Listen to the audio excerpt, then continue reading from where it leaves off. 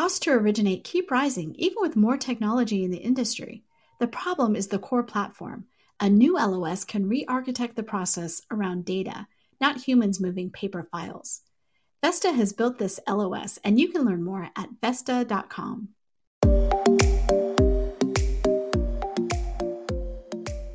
Pulled from the hottest topics coming across our news desk. I'm Victoria Wickham, and this is a Daily Download. Today, I'm joined by LoanDepot's Executive Director of Distributive Retail, Dan Hanson. In this episode, we discuss Hanson's history as a longtime leader in the mortgage industry, the lessons he's learned from several of the mortgage cycles he's experienced, and what he expects to see in next year's market. But before we listen, here's a brief word from our sponsor. Extraordinary challenges demand extraordinary solutions. CoreLogic is uniquely positioned to help you navigate this historic disruption. Whether it's virtual home showings, flexible employment verifications, or automated loan modification engines, CoreLogic delivers the data-driven solutions, targeted insights, and deep domain expertise trusted by the nation's most successful mortgage lenders. Explore how CoreLogic can help you today. Visit corelogic.com/COVID-19. Hello, Housing Wire guests. Today I am joined by Dan Hanson, who is a longtime leader in the mortgage industry. Dan, thanks for joining us today. A pleasure. Thanks for getting me up early in California time. Of course. I wanted to get started by talking about your history as a mortgage leader in the industry. You currently serve as Executive Director of Distributive Retail for LoanDepot and undoubtedly have a lot of experience in the field. Walk us through how you got started. Well, I think my history is not dissimilar to many people who've gotten into our industry. I started actually in the title industry back in the early 70s.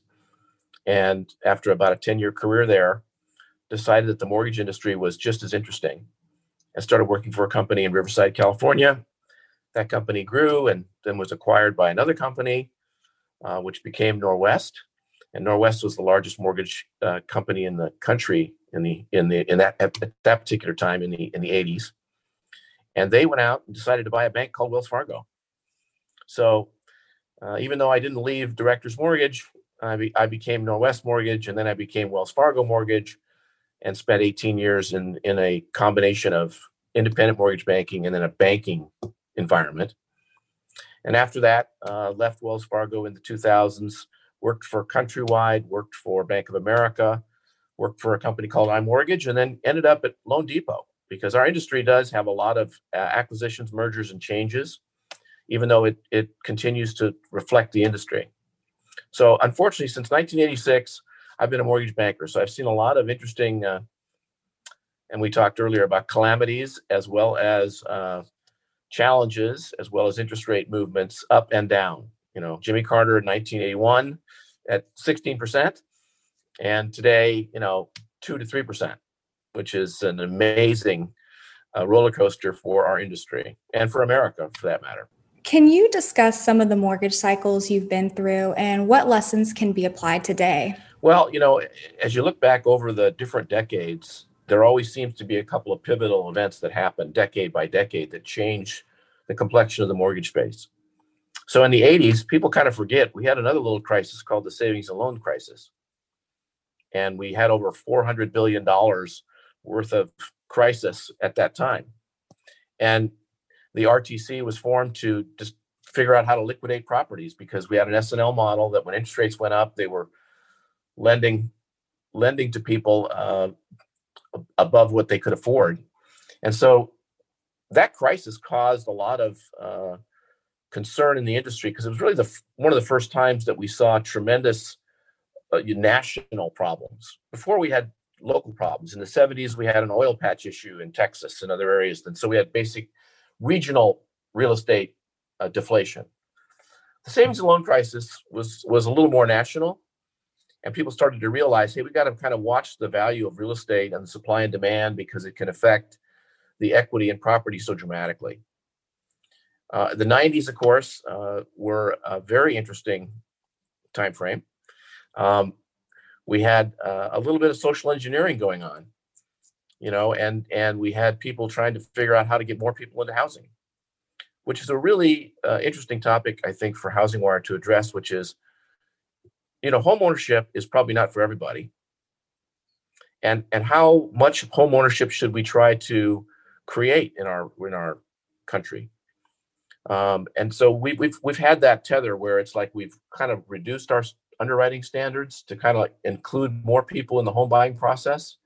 And then we've tightened those back down in environments where we had issues with problems in that regard. So it's been a challenge that our industry has taken on for a long time. Fortunately, we have FHA and VA who have helped a lot of people get their first opportunity in home ownership. And that's, I think, been incredibly laudable and very successful in most respects when you look at the results of FHA and VA. As we approach the end of this year, 2021 is on a lot of our minds right now. What do you expect to see in the market going forward? And are there any changes you're looking forward to? Well, obviously, the biggest issues that we all are facing right now is the impact of the pandemic. Obviously, the impact of the election. We have a tremendous amount of variables that could determine how 2021 works. But we have some fundamental things which I think we can pretty much rely on. We have an inventory shortage in housing, which is not going to be fixed anytime soon. I'm sure the home builders are going to be working hard to do that, but it takes time, takes cooperation with government to get the inventory back to levels that make the pricing a little bit more affordable for people. We also have, in my opinion, a very different view of interest rates. They're staying low. I don't anticipate next year the rates are going to rise significantly. So we're going to keep rates pretty low, I think, at least through 2021. The government has put out extraordinary stimulus to protect people in their homes through the PPP program and through the forbearance program. And lenders have scrambled a bit, but at the end of the day, kind of got a handle on that at this point. And now it's a matter of what jobs are going to be available and what would those jobs look like in 2021. We talked earlier about this virtual technology we're using today and how many people are realizing that they may not have to go back to an office and work the way they used to work. In fact, they might even be able to work in a different state than the state that they worked in before. And when you start understanding what that means, that changes the complexion of migration of real estate, where people go to live, the values of real estate in different areas. In the past, urban areas became very expensive because that's where the jobs were. And then all of a sudden, people are starting to move out of the urban areas and into more suburban areas and even into areas that have a lot less population because they can work virtually. So I think we're in for a change in the pattern in which people choose where to live and how to manage their real estate investment, which is their home in most cases. I think rates will stay low, so we'll have a positive environment there. I think equity in property will remain high because inventories are low. So I think it's a pretty positive environment. We have some wild cards. Wild cards are always out there. One of them is the election. And what impact that's going to have on housing finance. Kind of have different views of Fannie and Freddie between both the Democratic and Republican Party. And I don't know how that'll all flesh out, and I don't think anybody really does know. Also, we as I mentioned before, the forbearance issue, I think people are very worried about it. I think for the most part, that's going to smooth itself out in most areas, depending on how employment responds, right, after the pandemic, and what businesses are forever impacted and are just adjusting. I know in my community here in California, we have a lot of self-employed restaurants, bars, circumstances that may never recover fully from this type of circumstance and have to adjust the way in which their businesses are run. So I worry about that. I think everybody thinks about it because stable employment is what makes mortgage lending possible and makes it less risky and more stable for markets to depend on it and to invest in it. And that's probably the biggest wild card we have for next year. Lastly, just to touch on this topic and all the lenders going public lately, I know LoanDepot is even in this bunch. Can you share your thoughts on this? Well, going public, there's a lot of reasons to go public. A lot of companies do it to restructure their own debt. A lot of them is to do it because they're Their investors who are involved in the company want to invest in other interests and perceive that as an opportunity to move themselves out of the mortgage industry. Some of it's to gain capital, to protect themselves from any liquidity challenges that could occur in the future. And I think our chairman, Anthony, has talked about it and looking at it vis-a-vis our own circumstances. I think every company has different reasons for it. I think, when things are good and it looks like there's going to be a positive low interest rate income environment for a period of time, I think people perceive that as a positive valuation for their company. And if it's an opportunity to go public, they're taking advantage of it.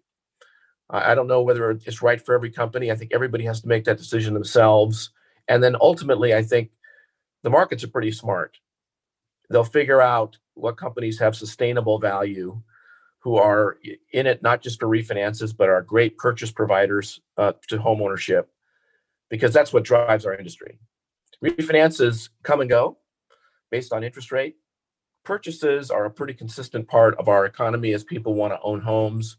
We have 75 million millennials that are starting to have children and want to have a home to raise them in. So I think there's going to be demand in that regard. There always has been on the purchase side. So I think the market will shake that out, and the strongest companies will do very well in a public setting. A lot of great insight here today, Dan. Is there anything else that you'd like to add before we go? Well, obviously, having been in the industry for many decades and seen a lot of swings one way or the other, it's almost impossible to swing perfectly. So sometimes you overcorrect, and then you kind of have to pull back and kind of figure out your equilibrium. And I think when we finally have a vaccine for this pandemic, hopefully, and we kind of sort out the political nature over the next few months of what's going to happen in America, I think that the housing market will continue to be strong. I think it's a part of our American society. I think it's an important part of creating wealth for individuals to not only raise their family, but create wealth for themselves. And I'm excited to be a part of an industry that can be a positive force in that regard. Dan, thank you so much. We appreciate your time today. Okay, have a great day. Thanks for calling.